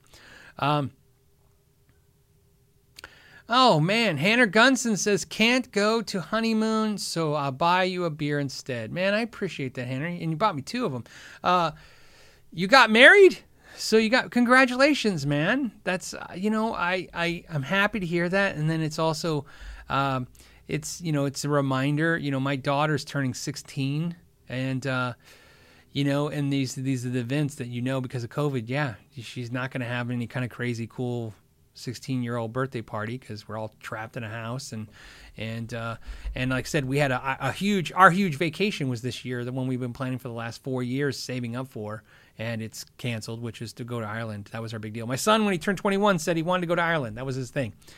He wanted to have his first beer in Ireland. And for no particular reason. There's no no reason to do it other than he just thought it'd be cool. And so what's my point? My point is it sucks that, I'm happy you got married, but it sucks you don't get to honeymoon. So thank you for buying me a beer. I feel guilty. I should buy you a beer. Man, I'll figure out how to do that. Voodoo Fist says, are you still open to doing some guitar repairs for us here in the KYG Nation as long as we pay for the shipping both ways? Are you willing to wait until your schedule permits? So like I said, I've been catching up on all the repairs, doing the stuff. I was not, and I kept trying to not do any repairs that are shipped to me. I have done a few shipped repairs, and the experiences vary, and it's a very tricky thing. So Voodoo Fist, especially since, thank you for the really large super chat, by the way. That was really, really cool. The answer is not no. I just need to figure that out. Because the problem is this. There's more to the problem than you think. I know what you guys are thinking. You're thinking like, oh, well, why would you send something to get shipped and get fixed or set up or whatever? Look, I've done it. I've had people ship me stuff. Obviously, the Sharp Maxes show that. I've set them up, done stuff, send back. I've done it for other customers too. The problem, of course, is not just the shipping expenses, which really make it almost not worth dealing with for you, not for me, for you. But the other thing too is, I don't like shipping things back. So if somebody ships me a guitar in a box, I don't like to ship the guitar back in the same box. The boxes lose their integrity as they get shipped. So the next shipment on that box, I use shipped boxes, like when boxes get double shipped, I use those as like an outer shell for a box or an inner shell for a box. My point is that I need to have a supply of boxes. There's a lot to work out with this. And although I was kind of working towards something like that, then COVID happened. So to be honest with you, everything's got to be penned until we figure out what's going on with COVID, because it's already been hard enough trying to do. I just started doing repairs 2 weeks ago. Or has it been 3 weeks ago? Whatever. It's been a couple weeks now. And I'm learning the hard way. It's taken forever because the process of, making sure you're not, breathing on people, and we have masks and we stay at the distance and the guitars are wiped down and, it's just a lot. It's a lot of stuff. It's not moving the way I would hope. But we're getting there. And trust me, I'd like to get back to it. I think I don't want to say this out loud because it makes it more real. But I think what we figured out is because I've been shut down now for so long, it's like 20 grand is what I've lost so far this year. Now, don't get me wrong. I got guitars and I have YouTube and I have other revenue streams, but the repair business has been just a nightmare because of COVID. So, it's going to boom because as soon as I opened back up and started doing repairs, it just started taking off because people have been buying guitars this whole time during COVID. But again, it's just slow moving because of to adhere to all the safety concerns. Bill Spruce says Wednesday Hangout was awesome. Thank you. Oh, thank you, Bill. I appreciate that. I had a blast too. Ben says streaming from my 10 by 20 storage unit. Okay. Oh, where my buddy and I can rehearse 24/7. Lots of bands in Nashville got beers and guitars. Cheers. Oh, very cool. That's very cool. Using a storage unit too. Here we have, they have facilities where we have band practice and stuff, but the storage units, you'd have to have air conditioned ones because it's so freaking hot here. David says, SG with P90s, your thoughts? I see one behind you. Yeah, my thoughts is I like it. It's right there. That's a SG with P90s. I haven't, it's a used one. It's 2005, I think. Might be a 2004. I have to look at it again. So I got it, traded it for at Zims. I traded 2 guitars for it. That was an impulse buy. Went in there to do something. I think I went in for strings. I don't know what I went in for. And I picked it up and started playing it. And I said, Mom, got to have this. You want to do some trading? So we traded. We horse traded. We traded some guitars for it. So ended up with that. In fact, so you guys know, officially, I just was laughing about this. Officially, I own more Gibsons than any other brand of guitar now. So I don't consider myself a Gibson fan per se, but it is funny. Like, that's the majority of guitars I own now are Gibsons because I acquired a couple Gibsons, and even though I just shed off a Gibson. Michael, what's up, Michael? He says, I'm thinking of doing a Warmoth build. I kind of know how to solder. I have a screwdriver. Can I slap the parts together and rock, or am I in for... No, man, no. Look, let me give you guys the best advice I could ever give you, and this is old advice I've given before when it comes to building kits and doing stuff like this. If you start with good components, it's easy, right? 90% of a kit build, the hassle is fixing the crap that they do wrong, which is why sometimes I always suggest you guys taking like a Squier or a guitar that's already built and repairing on it, right? Sometimes the kits can lead you down horrible ways. And here's what I mean by that. Even though some people, I've had this argument before, people are like, no, I had a kit and I put it together and it's great. And I go, yeah. And I pick up the guitar and I go, this plays like crap. You know what I mean? And it sounds horrible. And I've always, take the high road and always like, I polish that for the video. For now, it's not worth giving the polishing. But for them, I'd be like, oh, I understand your effort, and I'd polish it. But realistically, it's crap. And I said, but it's not your fault. You can only build as good as the stuff that you had, the materials you have. So, Michael, to answer your question, no, man. If you get a Warmoth neck and a Warmoth body, and like you said, you need a few things. A screwdriver.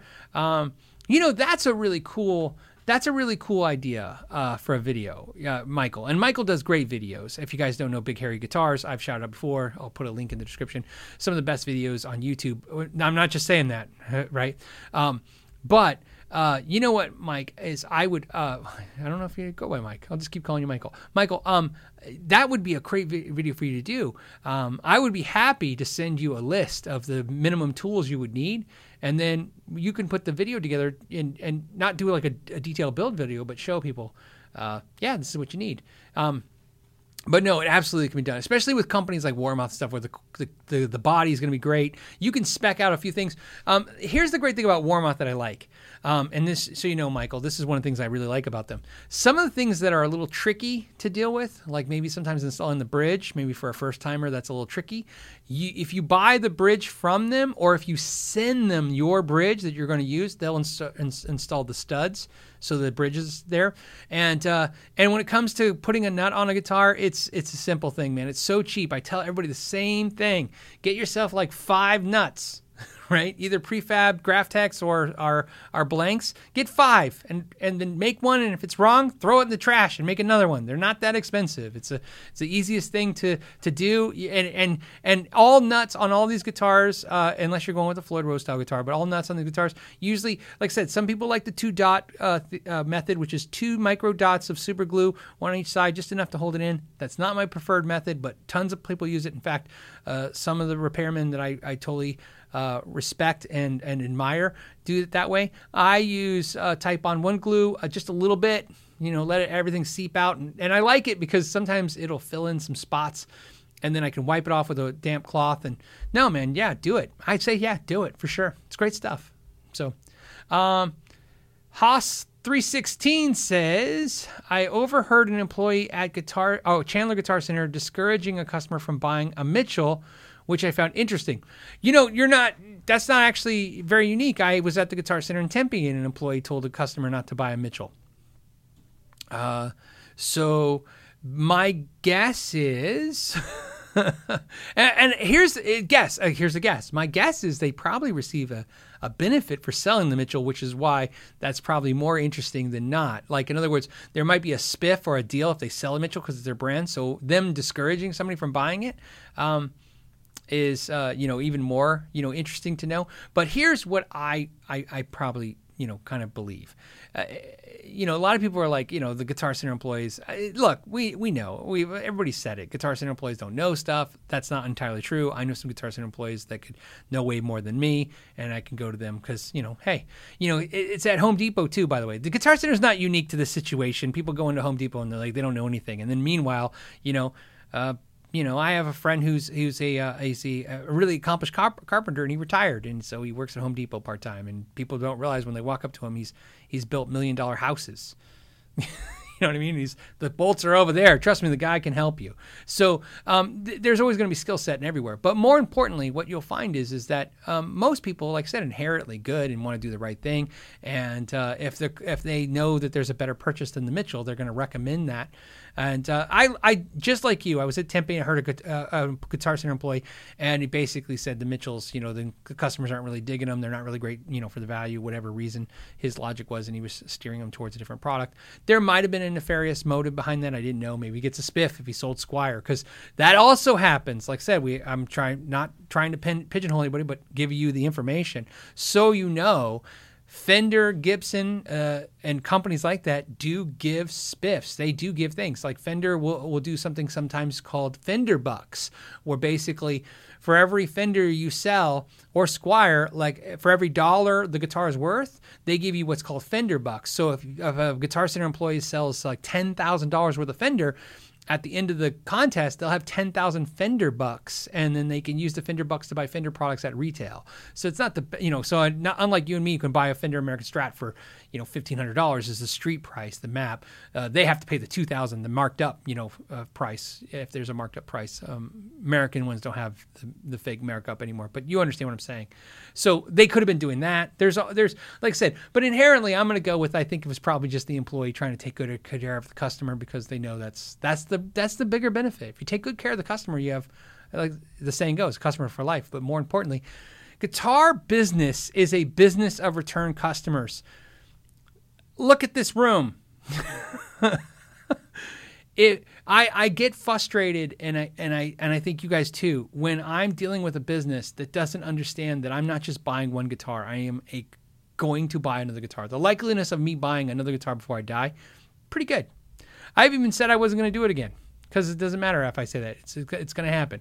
So you're in a business that essentially is you're starting the ball rolling. So it's really good to hear. I'm glad you heard that, because like I said, I've heard something similar, and like I said, other than maybe a spiff program, I think it's probably for the best reasons. Alex says, how do you feel about the Hipshot kick-ass bridge on the new Squier Classic Vibe 70s bass? Will I hear a noticeable difference? So the Hipshot Kick-Ass Bridge, I believe what happened was, and again, I'm just going off of something I think I understand. The Badass 2 bridge, the Leo Kwan Badass and Badass 2 bridges, I think, did he die? I don't know what happened. Something happened, and all of a sudden there was no more Badass bridges anywhere. And I don't know if Fender bought the ability to do that, or if Hipshot did it, or if now that the patent wore off, or what happened, but now he's making a version of that. A lot of players really like those heavy mass bridges. They claim it gives more bass sustain and more stuff. So to answer your question, do I feel a noticeable difference? I don't feel that there's a inherently huge noticeable difference.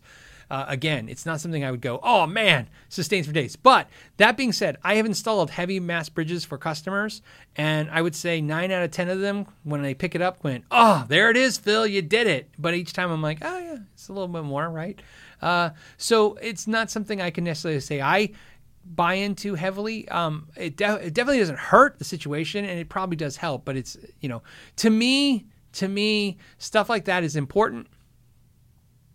But it's not the end all be all for me. My Jazz Deluxe bass, the main bass I play, has the bent cheap bridge, and I've never felt the need to upgrade it to a heavier mass bridge. But so there you go. But if it's already on the guitar, it's already on the bass. It's already on the bass. So why not do it?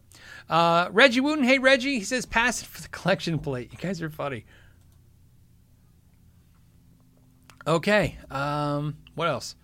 And then we got John says, hey, Phil, I got a chip on a colored poly finish. Any suggestions for an easy fix? I tried to glue it. Okay, that's usually one of the best ways to do it. Try to glue no success. I got epoxy in pigments, but after polish, the epoxy doesn't look homogeneous with the finish. Like I said, I'm not a finish guy. I have fixed chips and guitars, micro, issues with guitars. It's easier to work with wood. Lacquer is always easier to work with for guys like me that don't do finish work because I can patch lacquer very easily. It's an easier thing to mess with after the fact, but for me, polyurethane gets a little tricky. So I wish I could give you advice on that. I'd hate to give you advice on that just because, like I said, all the tricks I've done, when it comes to finish work, if it's that important, I send it off to someone who does finish work. So again, it's not where I've kind of spent some time doing finish painting. Hold on, I'm just rechecking. I mean, so there's all kinds of tricks like putting food coloring and super glue, and then you'd be shocked what they use to do it. And also, I don't know what kind of guitar it is. So also keep in mind, the more expensive, more valuable guitar, the more I tell you not to do that kind of stuff. Dan Watson did a super chat for no reason. I appreciate that. Richard says, "Hey Phil, happy Friday. Recently fell in love with P90s. Ever try a bridge P90 with a neck humbucker?" No, not neck. Yeah, maybe in the Somnium guitar I've done all stuff. The new Somnium video is I think it might be out tomorrow. It depends. It's definitely not going to be out by Sunday like last Sunday's video, which is the Ultimate Tele neck pickup video, where I'm going to do the P90, the Filtertron, the traditional Telecaster neck, a humbucker, and a mini humbucker. All 5 pickups and compare them to see why people combine that with the Tele bridge pickup. But no, with that guitar, I've done every kind of combination now too. And now that I have all the pickups, so I've been saying this for weeks that I've been waiting for the pickups. They showed up this week. So I went and installed the stuff. So I have to not only finish that video, but I had 3 other Somnium videos where I had pickup stuff done, but I didn't want to do them until I had this other stuff. So I have to edit now in that stuff so that you guys, I just knew that the videos weren't complete without all the information. Jack's Guitar Planet says, "Hey Phil, what tuner should I use to set intonation? I have tried several, and whenever I hit the 12th fret notes, the tuner moves up and down. Thanks." I like Peterson tuners, especially now that you can get them affordably. You can buy the Peterson foot pedal tuner. I think it's $100. It might be $150, but I think you can pick them up. If not, you can get all kinds of Peterson tuners for about $100. Literally amazing that's what I use. So that's what I use. For tuners, I have, typical tuners. Like I have every tuner everybody else has. I have clip-on tuners. But Peterson tuner is what I use. I just like it. It's accurate as hell. And it's great. It's more accurate than you need. It's kind of loosely said that way. I know somebody's probably rolling their eyes right now. Like I just rolled my eyes because I'm sure there's guys out there going, but I need it to be specific. So Peterson tuner, industry standard for sure. Try that. And go used on them. By the way, check out Reverb for a used tuner, right? So I'll put a link because if you do the link, Reverb will kick me like 1% or something. That's a good way. These affiliate links are great ways to support channels. You buy whatever you want for the price you were probably going to pay anyways, and they kick 1% back to the channel. And hey, it's cool. That's right. It's a no-brainer. Gypsy says, "Hey Phil, could you wish my dad Thomas a happy birthday?" Oh, early birthday. Happy birthday, Thomas. How are you doing? So happy birthday. It's happy birthday. I hope you have a good birthday. I was going to say have a steak, but I'm like, I don't know, maybe not a steak. For me, birthday is like a steak dinner. It's like so isn't that silly? I don't know if that's really silly, but that's what I get on my birthday. It's steak dinner. Justin, hey Justin, it says tip jar. Hey, I appreciate that. Justin, what I decided to do with your package of cool stuff is somebody sent me a really cool thing in the mail with a card, and I'm not going to talk about that. As I decided next week, I'm going to start the show just going over some of the stuff that came in the last month or two from you guys. That's really cool, and just share that with you guys. Because I've been trying to do it at the end, and it's just not going to work because we run long, and so it's dessert first is basically eat the dessert first, I guess, right? That way you know it's going to get done. Zachman23 Fool says, hey, Phil, I'm looking into purchasing a Rickenbacker 4001, 4001, or 4003. Any recommendations? I want one to sit next to my jazz bass. Sorry if this shows up twice. YouTube glitched. No problem. So obviously I don't, the 401 over the 403, which one do I recommend? I like the 4003, but they're both really cool and they're killer basses. Rickenbacker's like, I don't know why I don't own a Rickenbacker bass. That's the one bass I've never owned. And so, you know, I've set up so many of those things because a lot of good repair guys, you know, can do them no problem. But where I was at, or am at, there's not a whole lot of by me. So the dual truss rods freak people out. so that's, but that being said, a jazz bass and a Rickenbacker bass, I think you got it set, man. It's really cool. So I wish now you're making me thinking like maybe I need a Rickenbacker bass. All right. Let's see. Tardser done something, a bunch of letters and a bunch of numbers says, got to use axe with a push-pull tone knob, but previous owner effed reinstall. Pull up is humbucker. Push is single. Easy fix. Should I even bother? Super easy fix. So super easy. Ready? When you look in there, just pull the compartment off. I don't know if it's a Strat or if it's another guitar we have a component, but get the door, pull the pick guard off or pull the back door off to look inside. You'll see I don't have one with me, but I don't need it. That's how easy this is. You'll have your potentiometer, and then underneath there you'll have a little box, and the box will have 3 rows of terminals. There will be 6 terminals like this sticking out, and essentially the middle terminals, which are going to be usually what the pickups are those wires are connected to, and then the bottom row and the top row are going to be grounded to something. So whatever it is, swap that. So leave the middle there. You'll see it coming off the pickup. You'll see something coming off the pickup going to the middle terminal. Take the top of the bottom. If whatever it's doing, just switch that terminal. Desolder it. Do it there. It should take you all of 5 seconds. Do yourself a favor. If you're not really savvy with this, take your cell phone out, take a picture of it first. So that way, whatever you do, you can put it back the way it was. It's no problem. But no, this is super easy, man. A lot of these components are a little either or, right? The way a push-pull pot works is essentially it's super easy. It's basically as it goes down, it connects to a row of terminals, and when you pull up on it, it connects to another row of terminals, right? Like this, right? It's going to go with this, and then it's going to go down to this. So essentially, whatever it is, swap it. 50-50 chance to get it right. Now, and that's going off again. I'm going to reread this just to make sure. It says push tone knob. Okay, so basically you're saying, I get what you're saying. It's a stuck on single coil. You got to pull it up for humbucker. You're just swapping the terminals. That's all. Super easy. There you go. Okay, I was going to go in more, but I think the more I talk, the more I'll probably confuse you. So we'll keep it easy. And then these are the last 2 super chats. So I'm going to read these real quick, and then it's Matt. Matt says it's Maddie Two Hats. Oh, Maddie Two Hats. Gotcha. Maddie Two Hats says, what guitars would you start collecting if you started your collection today? Oh, that's a good question. Well, first rule, of course, buy what you love. That's the most important thing when it comes to collecting guitars. And there's two thoughts. So what would I do? So again, you said, what guitars would I start collecting, right? What guitars would you start collecting? So I'm not giving a suggestion to you. I'm going to tell you what I would do. Again, if I was going to start collecting guitars right now, I usually pick a thing. So I would pick a thing. What I mean by that is, like a type of guitar. So like to me, a fun type of guitar to collect would be inexpensive American-made guitars. That would be fun. That would be a fun thing to collect. Very reasonable. Starting a collection. When you start a collection, don't start a collection unless you got money. If you got money, do whatever you want. Life is your oyster. Good for you. But for the rest of us that only have collections because of 25 years of switching and trading and, moving money around and stuff, right? This is how I get a collection like this. There's no, I can't stroke a check for all these guitars. It's literally, this is the last 25 years of my life just doing stuff. But What's my point? My point is, if I was going to start collecting, I sure as hell wouldn't start with like, I think I'll get all the most expensive guitars I can, because unless I had money, and I don't. So what I would probably do is find something uniquely cool to collect that's fun.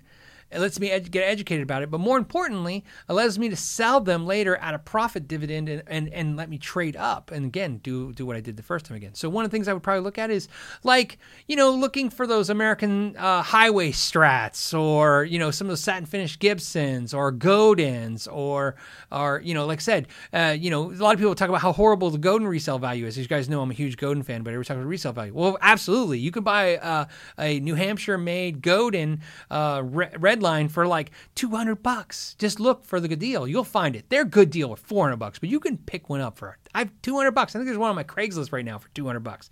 It's got probably an EMG in it. The EMG is worth $50 to $75, right? Maybe old PV guitars that are USA made. Again, but get deals on them. Not just buy them because they're the cheaper version of, let's say, a Fender or a Gibson or the high-end guitars, but literally find those really interesting guitars that they don't make anymore. That's what I would collect right now if I was collecting, because they're out there and people just don't seem to know about them. Or they do, but they're not valuing them yet. But what's great is sometimes you get one and you flip it, and then, you find the right one and you move up. And so, yeah, that's what I would do. So stuff like that, especially since I think that stuff's going to continue to go in value. Look, we're looking at a world, not in the future. We're not talking 20 years from now. We're looking at a world now where it's $1,500 for Indonesian-made guitars. It's just what we're looking at. That's the thing. And everybody's going to have mixed feelings about that. Some are negative about it. Some are positive about it. I don't really want to talk about that. That's everybody's individual issues to deal with. What I'm basically getting at is that what I know to be true, what's interesting to collect for me, and what probably has more value later, in my opinion, is things that are unique. So inexpensive American-made guitars are unique because there's no real desire to do that anymore. You know what I mean? Everything's going to be about expensive American guitars. So that would be a fun thing to do. And they don't have to be American-made. Maybe just find really cool versions of things. You know what I mean? Japanese-made guitars are really good. Again, score them for deals. Find funny.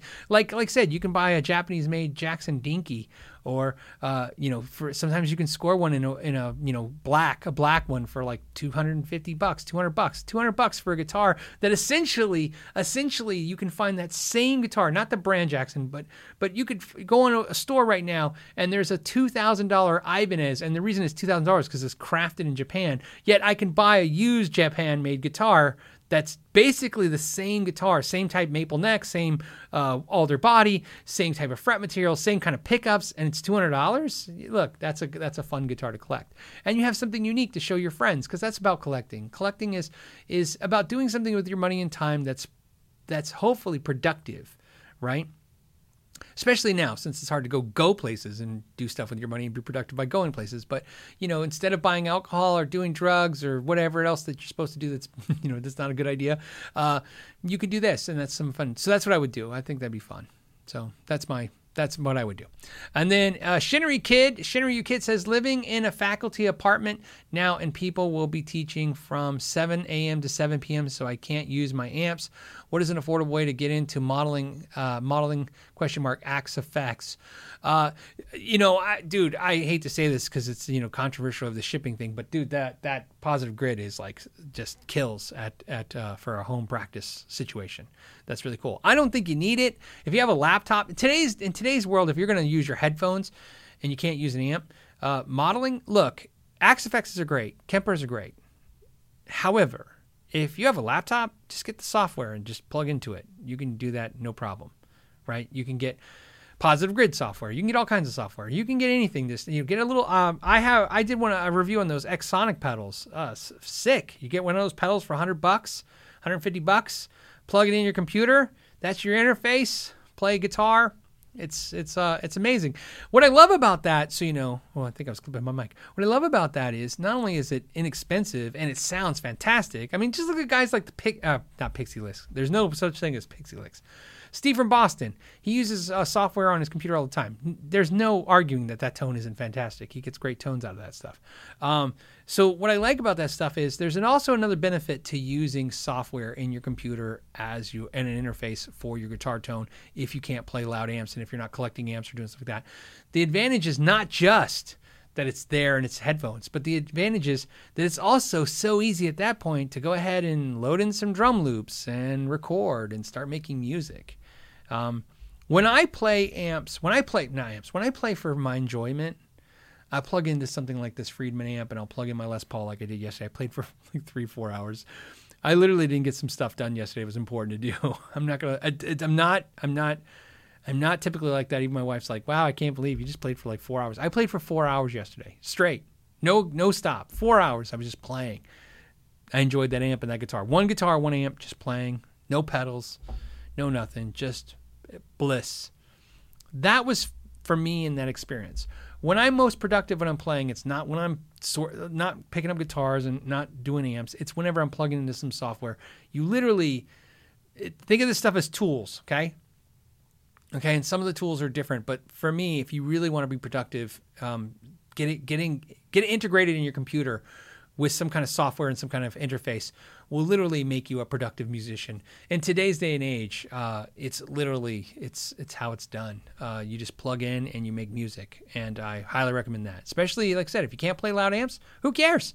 Stuff sounds amazing in your headphones, especially with a drum track and playing. You can add a bass in there and do all kinds of stuff, make a song and play along to that. It's fantastic. Better than anything else. In fact, I'll use when I use not bass tracks, backing tracks. I play along the backing tracks. A lot of times hits on my, I don't like headphones, as I've said, but in recording, I've kind of learned for recording, I'm more of a headphone guy than the studio monitors. It has nothing to do with anything. But I do lock the door so they don't scare the crap out of me. Because like I said, I don't like when people tap me on the shoulder when I'm in my little world. So there you go. All right. That was good. It was a good show. I hope you guys had fun. Like I said, Unfreaking Believable just said for fried chicken and beer. And Jim did an overtime tip. I appreciate you guys so much for doing that. And then everyone else. Today was a high day, man. I think we hit, I can't get back to my screen. I think we hit like 1,350 people. It's a lot of people. I appreciate you guys hanging out with me this Friday. I hope you guys had a good time. I did. And like I said, I'll index the show as soon as we're done. It takes me about an hour and a half. I'll do that. And everyone else, have a great weekend. Look for the next video I have coming out, which will be, the Ultimate Telly. I got to think of a cool title. I don't know what to call it. It's the Ultimate Telly Pickup Challenge, which, basically trying to figure out what's the best neck to pick up to put in a Telly and why people pick those different ones. So I'm excited about that video. And then, of course, hopefully the twin sister video soon. It's whenever it officially comes out is when I think it gets released. I'm not sure. And definitely check out Michael's from Big Hairy Guitars because his video will be better than mine. But he doesn't have my cool haircut. So I got that going for me, which is nice. All right. On that note, thank you guys so much for your time. Until next Friday. I'll try to do a bonus one this week on Wednesday. I'll try and do it again. I hate saying that because I probably won't get to do it. But if I do, look for that. As always, I want to thank you guys for hanging out. Till next Friday, thank you for your time and know your gear.